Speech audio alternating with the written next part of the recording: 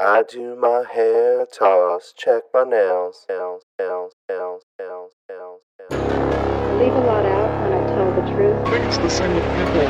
I've seen the little details, so specific to each of them that move me and that I miss, will always miss. So know yours, cause I can never just sell you raps. This is my life laid on wax.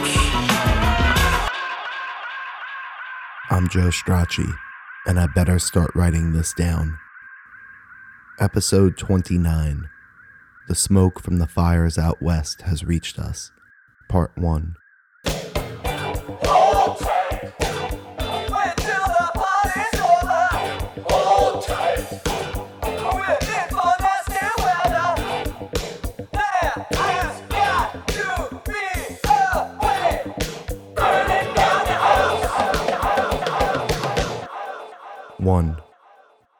March 18th, 2020.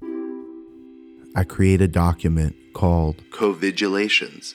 You're now an elementary school teacher. I make a schedule to run our days by because I am in control of precisely nothing else. The schedule is divided neatly into time, activity, and description.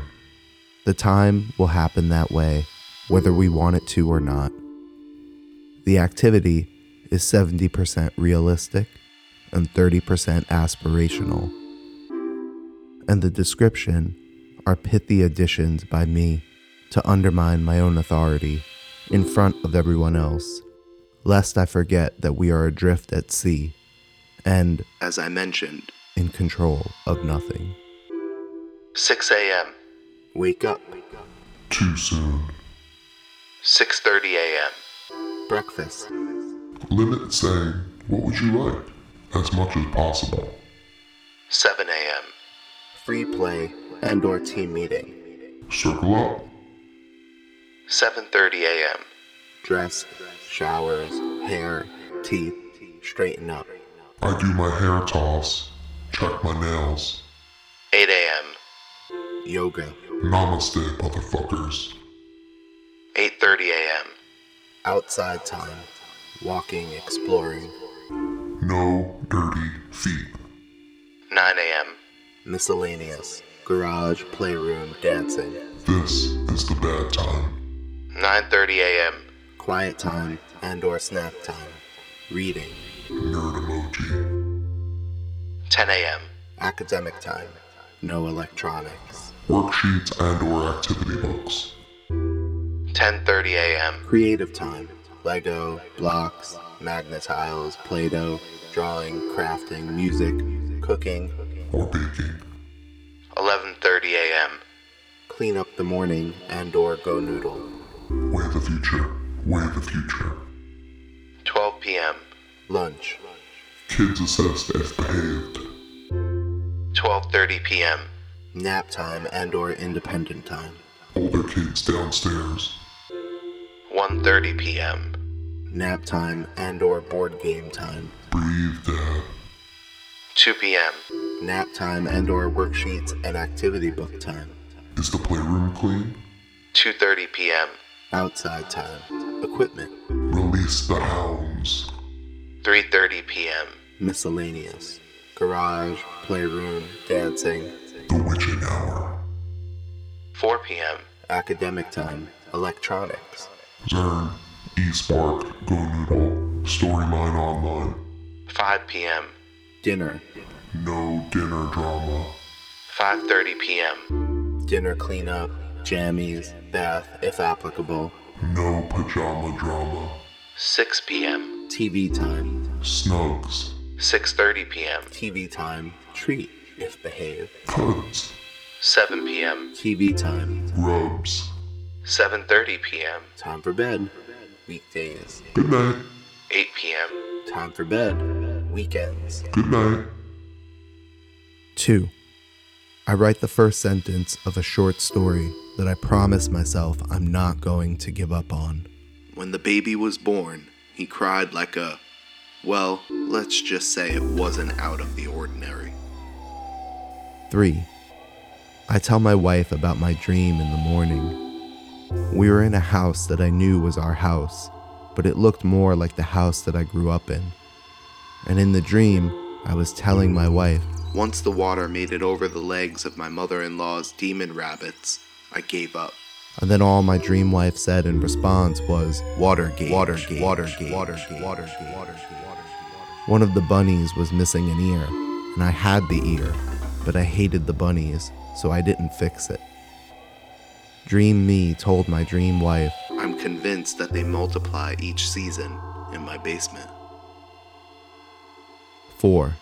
This won't be captured on Instagram, and you finally deleted your Facebook, and later, you've got to decide on meals and supplies to last for 10 days or so. And while you just want a data pass where you don't feel like you're planning anything in advance, there's a sourdough starter to be fed upstairs now, and a sourdough loaf to be shaped. You disengage by engaging harder. That can't be how this works. Your wife might even be crying because you unceremoniously dumped the sourdough loaf in the garbage. 5. An old friend emails me just to check in. I take too long responding though, and so they send another, more urgent email. I finally respond with my sad tale, not unlike anything other privileged white people are navigating. The friend replies, what you've got going for you is the examined life. The ability to name the thoughts, to write them down. They will make you a better writer and a better man. I guess they're right, but I don't know. So far, all the examined life has granted me is the ability to have my day ruined by things that most people don't even notice. Use that voice in your head, giving you shit again, but you know he loves you, he doesn't mean to cause you pain. 6. I receive a voicemail. I assume a phone call preceded it, but I don't keep my ringer on.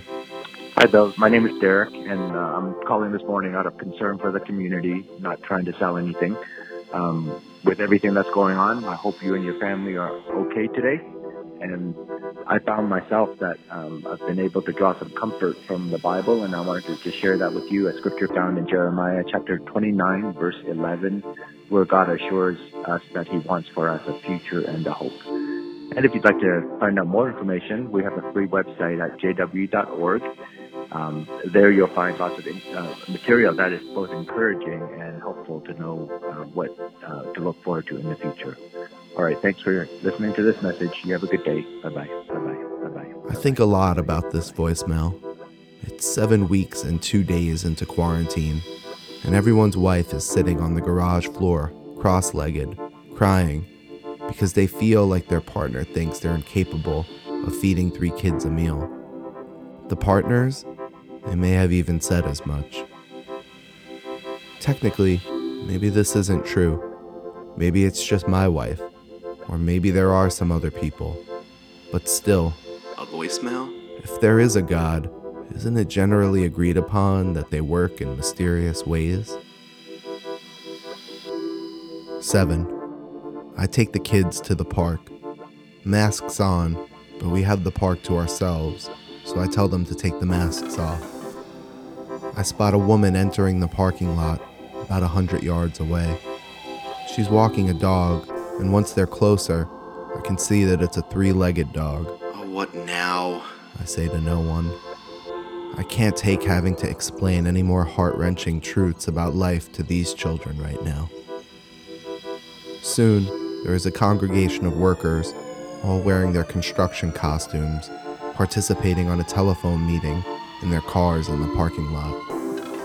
I hear whoever is leading the meeting say through different sets of car speakers, "Take it easy out there."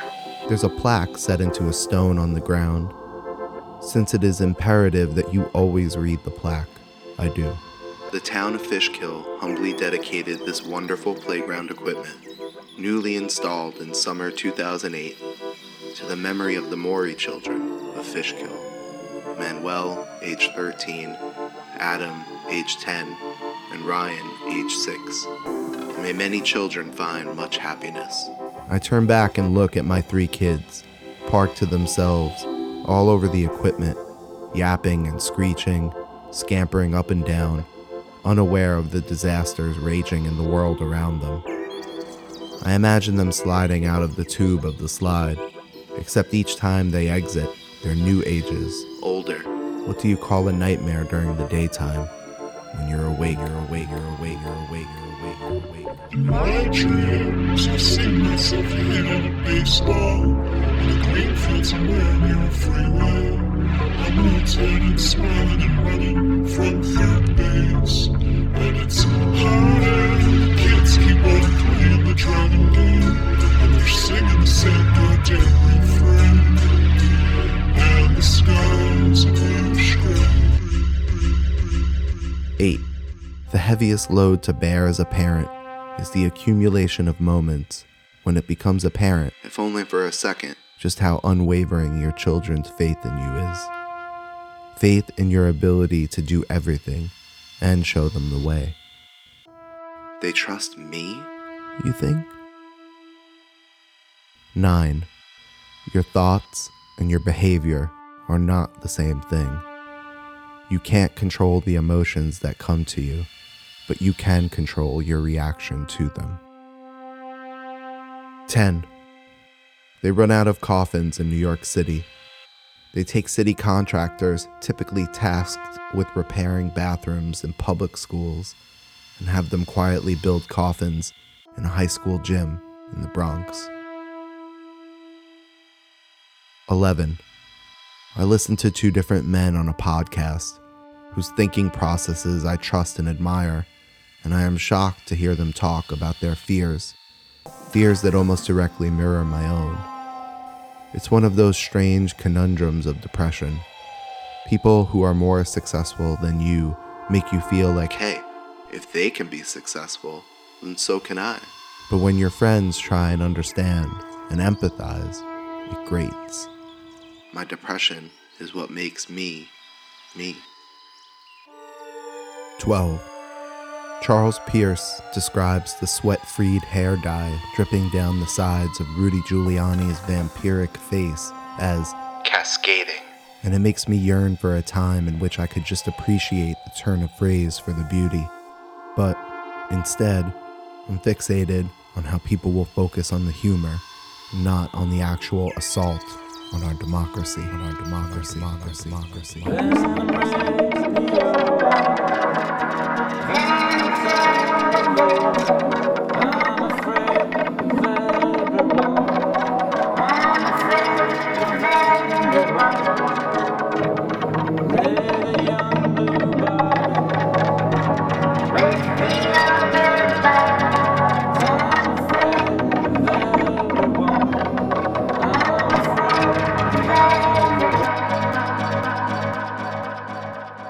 13. Another friend checked in too. By the time I get around to replying to their message, based on their social media, I'm pretty sure they might have killed themselves. Finally, as in, they've tried before, I stopped talking to them because I no longer knew if I was helping or aiding and abetting. Also, because I was secretly a little jealous. 14. The problem with quiet desperation I've found is that it rears its head equally during chaos and silence. The pounding pistons of everyday life, the metal-on-metal shrieks and grinding gears in the factory of existence makes it impossible to sit with it, and the rare stillness amplifies it to a point that it is almost insufferable. Because of this, I don't experience joy, only relief. 15. What do I remember? I remember taking my daughter to a birthday party 3 weeks after my mother died. There were teepees set up, and the theme was where the wild things are. Everything I did in those days felt like a major accomplishment. Everyone at the party knew me, and I could feel their desperate attempts to display their sorrow for my situation, radiating off of them in waves. To be honest, I no longer remember my sadness. I remember the fact that I was sad, but it has no definition or taste. But I remember the looks on their faces, Beautiful, materially driven white women hovering in front of me. Their imagine ifs, me giving my spiel, what Sage Francis once described as the human stories I tell ghosts. I think of their features and their clucks of disbelief every time my wife tells one of our kids, even years later now, I'll eat you up, I love you so.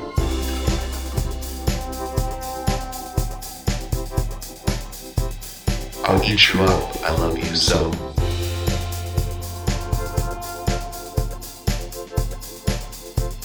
I'll eat you up, I love you so. For more information about I Better Start Writing This Down, visit ibetterstart.net. I'll eat you up, I love you so. I Better Start Writing This Down is Rudy Giuliani's vampiric face. I'll eat you up, I love you so. If you can find us on social media, but never Facebook. I Better Start should be our username. I'll eat you up, I love you so. That's it. Hopefully, you wrote it down. I'll eat you up, I love you so.